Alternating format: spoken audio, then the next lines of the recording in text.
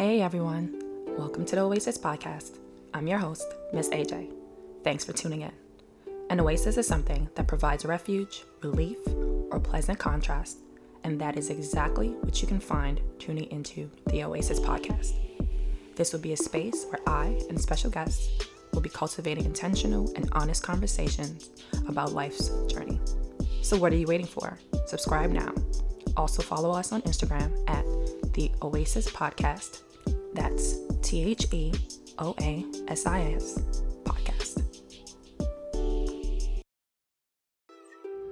Hey y'all, it's me again, giving y'all an update on my fertility journey.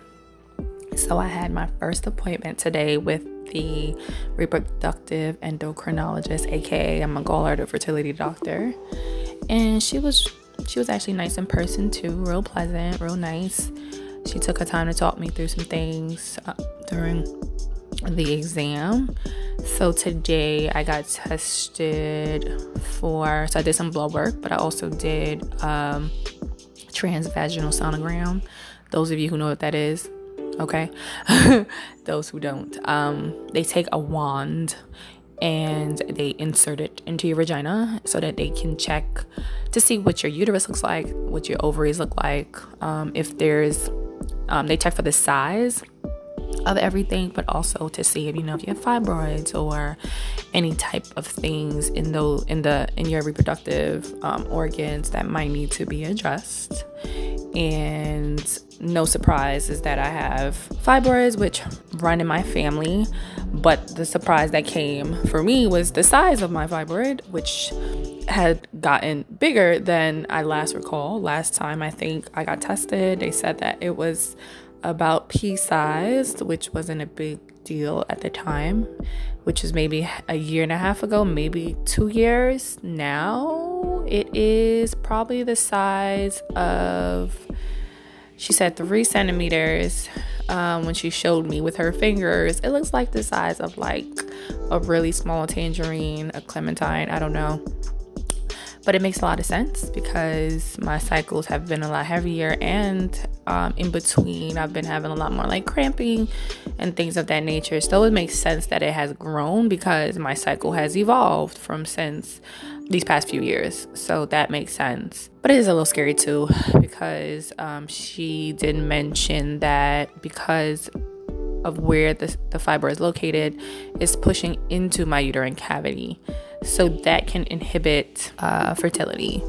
Or if I do get pregnant, that can be an issue when the fetus starts to grow. So I will have to possibly get it removed. And she said the healing process for that would take up to a year. So, I mean, I ain't got no man now, so it'll be good.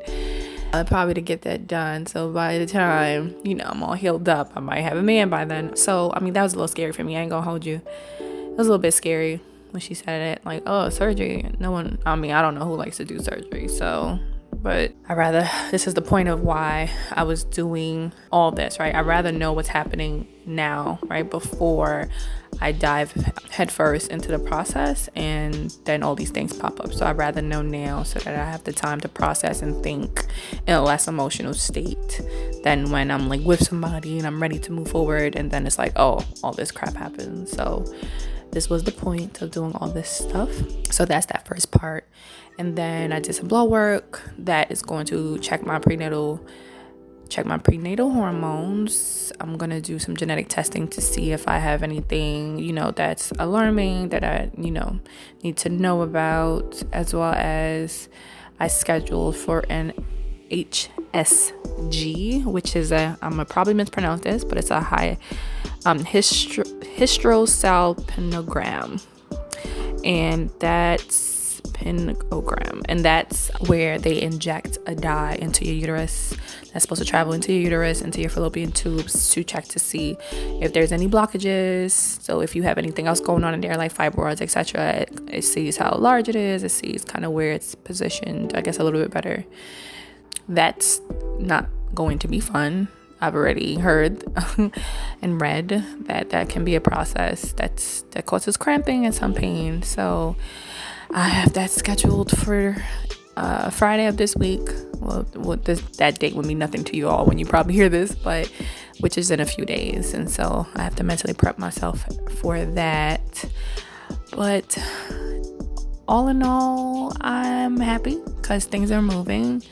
So I'm happy / excited, but also a little sad, I guess. I don't know. I was a little sad in the office, even though they wouldn't have let anyone in there with me because, it's COVID times. But just, again, that thought of like, oh, I'm going through this process by myself, doing all this testing. And then after like hearing about the whole, the fibroid thing, if and when, which I probably will get the fibroid removed, might have to do that whole process solo.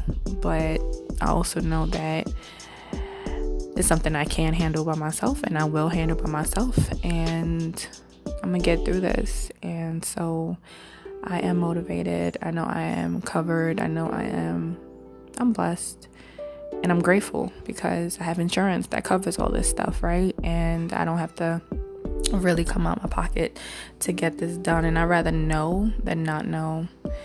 And so that is where I'm at so far, and I'll keep you all updated.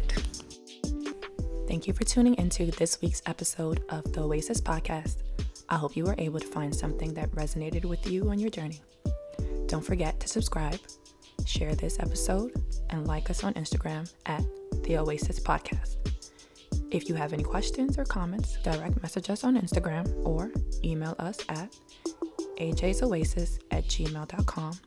Again, that's AAYJAYSOASIS@gmail.com.